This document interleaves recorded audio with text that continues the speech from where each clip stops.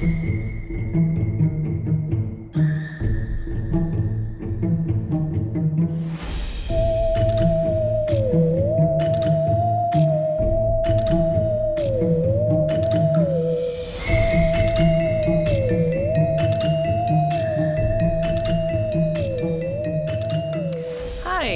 this is Ray from the Booze, Boobs, and Blood podcast. I was lucky enough to sit down with Mark Hartley, the director of A Girl at the Window, which will be coming out tomorrow, November 4th. About his new movie, about the industry in general, how it was filming during COVID, about his two other documentaries. If you enjoyed Girl at the Window, which I very much did, you'll see a lot of influences from his prior documentaries, such as one on Canon Films and Not Quite Hollywood, the story about exploitation. So enjoy, and definitely go see Girl at the Window. I'm sure. Well, I watched the movie last night and I really, really enjoyed it. And I got a chance to, because I'd seen your Ozploitation film before, your doc, and then finally got a chance to see your Canon doc, and I just loved all of them. So I'm, wishing you the best on what's, when you release and everything in a few days. So you're just saying that because you're talking to me. no, for real. I actually, like, I was gonna say to you, thank you for giving me one of the gag moments that I've had recently of learning what chunder was. Right. So I was like, oh wow, that's intense. So thank you for that. I could give you a very long spiel about the history of the word chunder, but I won't waste your time. At a different time, I would definitely take that. Right. Definitely. Okay.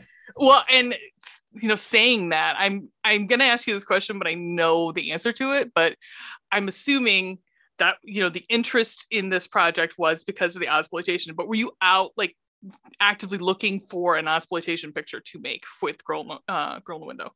Not at all. I think, look, to some degree, it's actually been there's been a bit of a part of people's problem with the film is that it's not Ozploitation enough. And we never set out to make an Ozploitation film at all. I mean, as far as I'm concerned, Ozploitation films ended in 1990. Mm-hmm, so no, mm-hmm. Certainly if we had said, okay, let's find an Ozploitation film, it would have been far more extreme than this film is. Right. Yeah.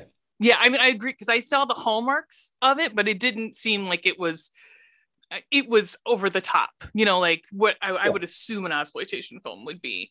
The best look, I guess, Not Quite Hollywood is a little bit misleading, because it does take the best moments from those 100 or so films and distills it down to a 98-minute documentary. So I'm sure if you were taking 60 seconds from Girl at the Window, you could make it look like an Ozploitation film. But certainly not all 85 minutes are. Right. What drew you to it then? If obviously not that, then what was it calling to you with it? Well, look, to tell you the truth, after I made another feature film called Patrick, which was actually a remake of mm-hmm. Richard Franklin's film. And after that, the producer, Tony Ganane, and I worked for a very, very long time on a much bigger project, which was like a chase through the outback thriller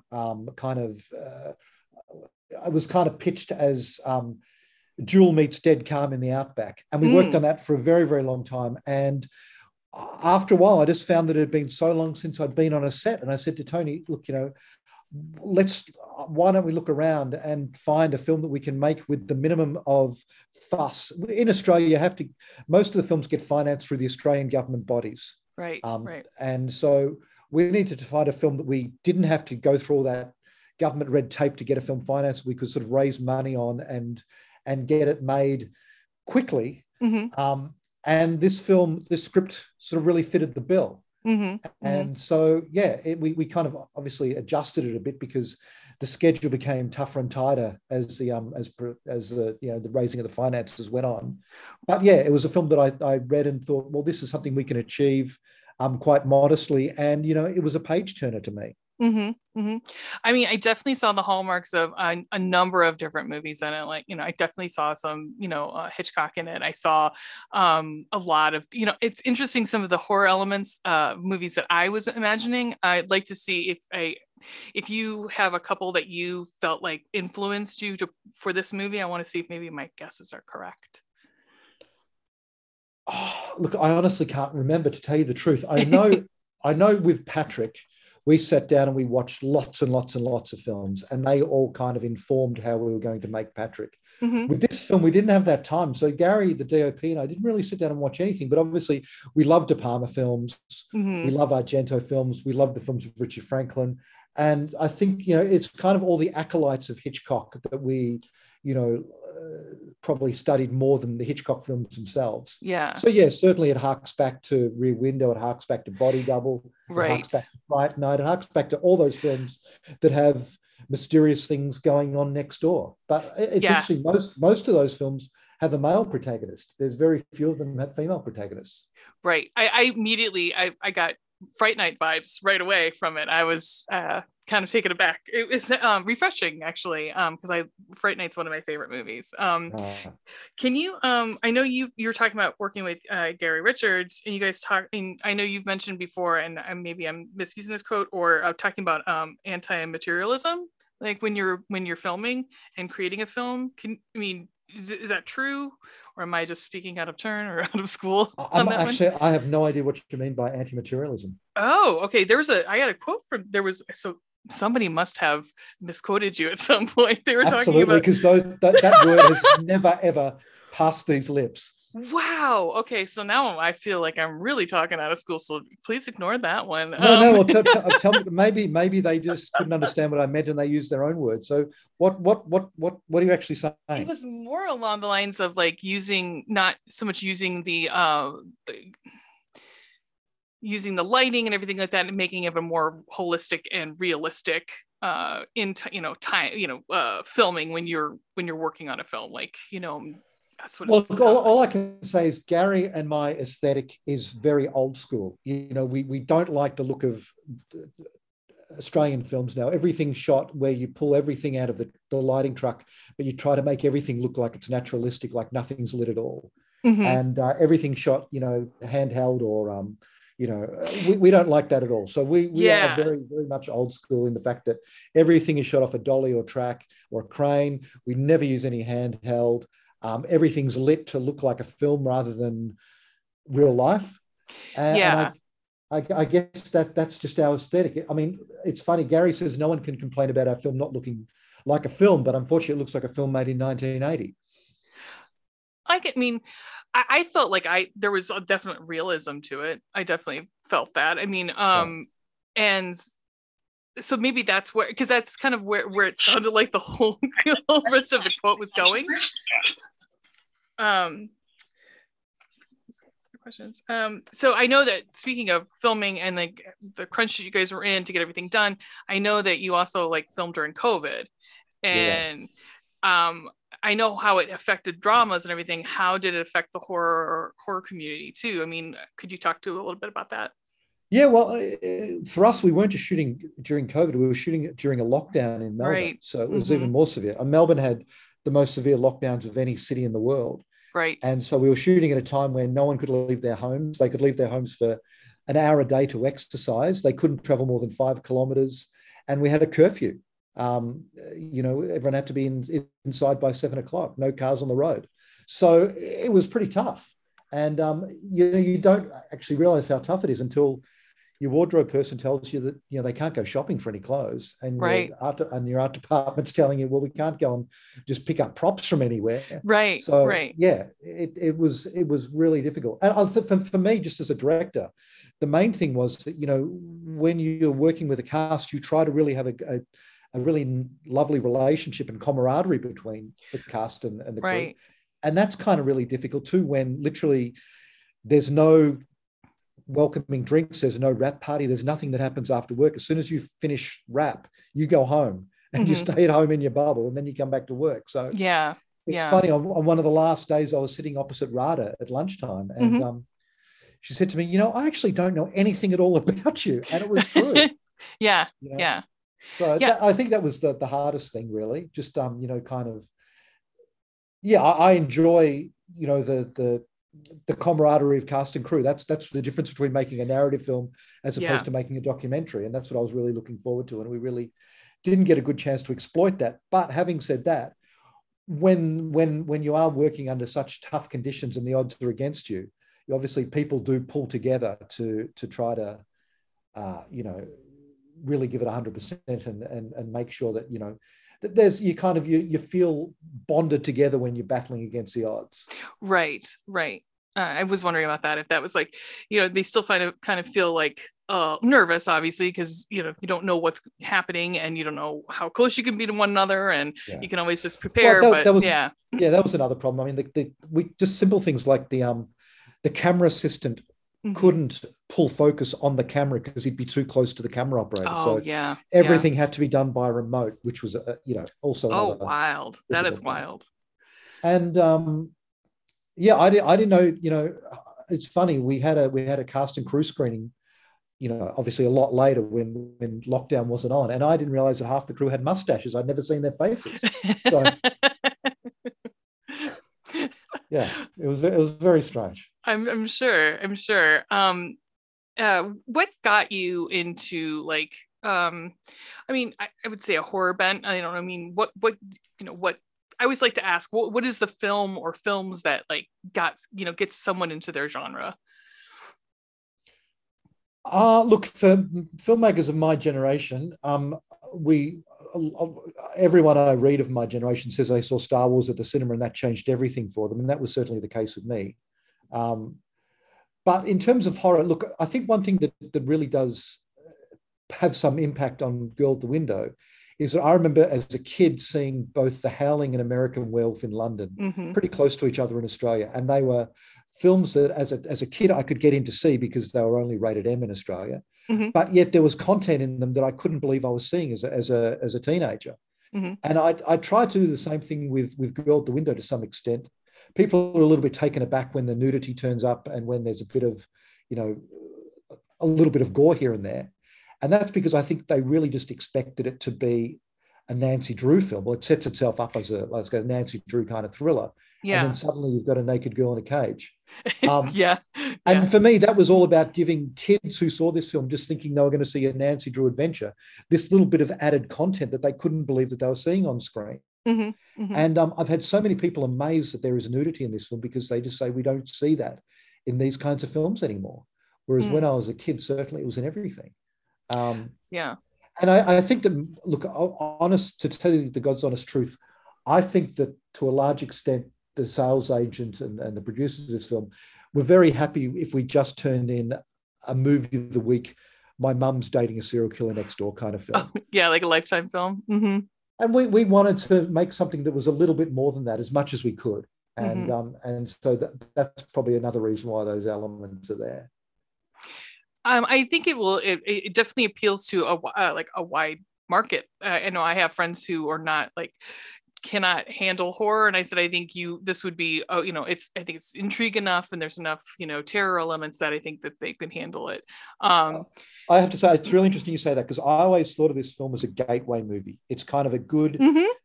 put your toes in the water to see if you're going to like this kind of content because it very much is a throwback. When I look at horror films now, particularly being on the festival circuit with all my other films, genre films were turning into two kinds of films, really.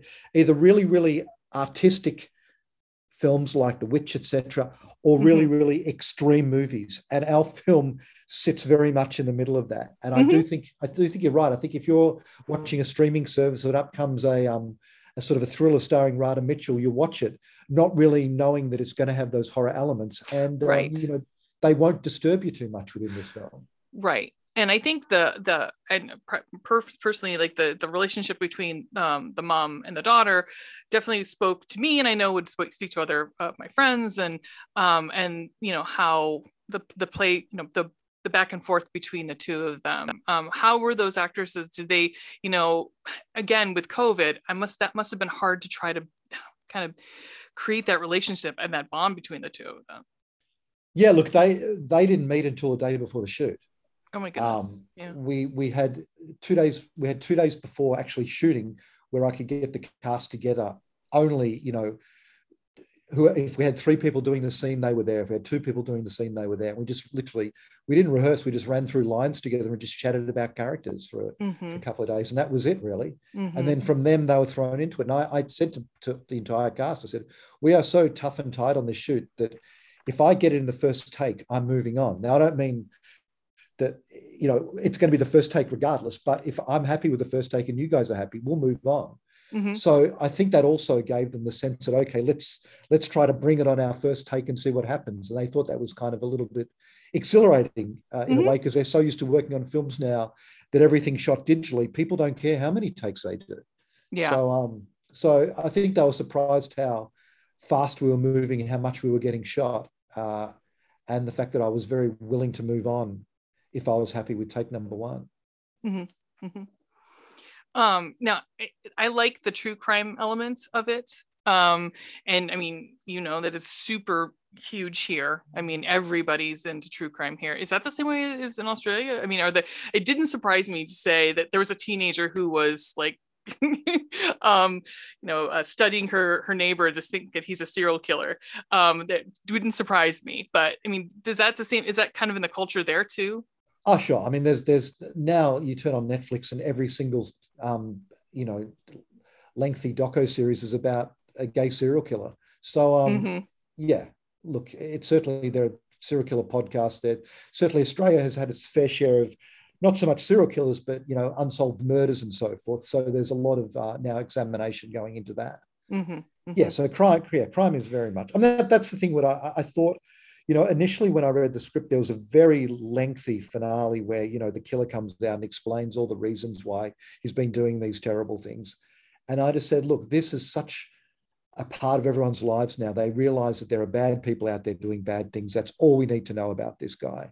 And I think you wouldn't have been able to do that 10 years ago because, everyone would have needed some kind of, reason why these events were happening. Now people much just take it that they happen and we have to deal with it. Right. That's so much the examination of what he does, the things he does. Yeah. What do you have coming up after this is released? Do you have something that you're filming now or working on? Look, it's funny, you always have a lot of projects, a lot of balls in the air, and it's always the least likely one that gets financed.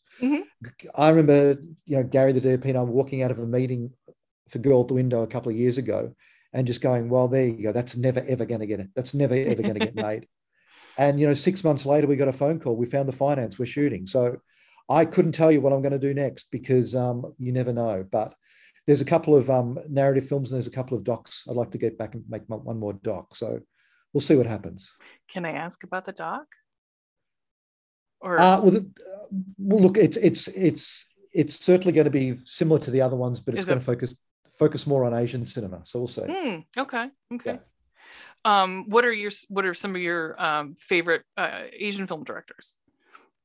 Well, this so much isn't about Asian film directors at all. It's look, I'll tell you, it's called Deadly China Dolls, and it's about female martial arts stars. Oh, that's cool. Okay. Yeah, so it'll be it's really, really early days, but I've sort of cut a sizzle reel, and people are excited. So we'll see what happens. And look, I have to say, along the same with Canon, I just start from the ground up. I really don't know a lot about this, but I watch every film there is. I read everything there is, and as I learn stuff, the audience learns stuff. So you, like, if there's something that comes along that you like kind of grabs you, then you just do all the research that you can, and then is that how does it? Well, normally I write a research document, which ends up being everything that I take my questions from for when I do the interviews. That's obviously is like the narrative of the film. So yeah, so with Electric Boogaloo, certainly I had like 120-page research doc, which was kind of the story I wanted to tell, and I'll do the same with this.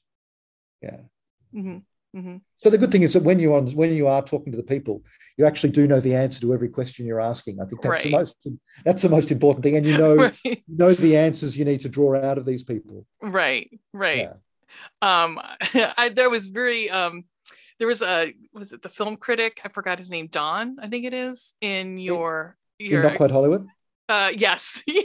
Yeah. I think you're probably talking about Bob Ellis. Oh, Bob Ellis. That's right. I'm so sorry. Yeah. Yes. Yeah. Were you sure what was going to come out of his mouth? I knew the kind of stuff that he'd say for sure. Mm-hmm, I mean, Bob unfortunately is no longer with us. Oh, is he not? Okay.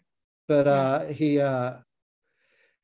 yeah, I knew that he was going to say I mean, his reviews basically said everything was rubbish. So he was a very colourful character in Australia. And I remember at the premiere of the film, he turned up to the premiere, and after he'd seen the film, I said, "Come on, Bob, you have to admit now that Long Weekend and Road Games are good films." And he said, "Absolutely not. They're still rubbish." Yeah, I was a little taken aback. I was like, "Whoa, quite." Yeah, but I really enjoyed it. Well, that's all I have for you. Thank you so much for sitting down with me. That's okay, pleasure. Thanks. Yeah.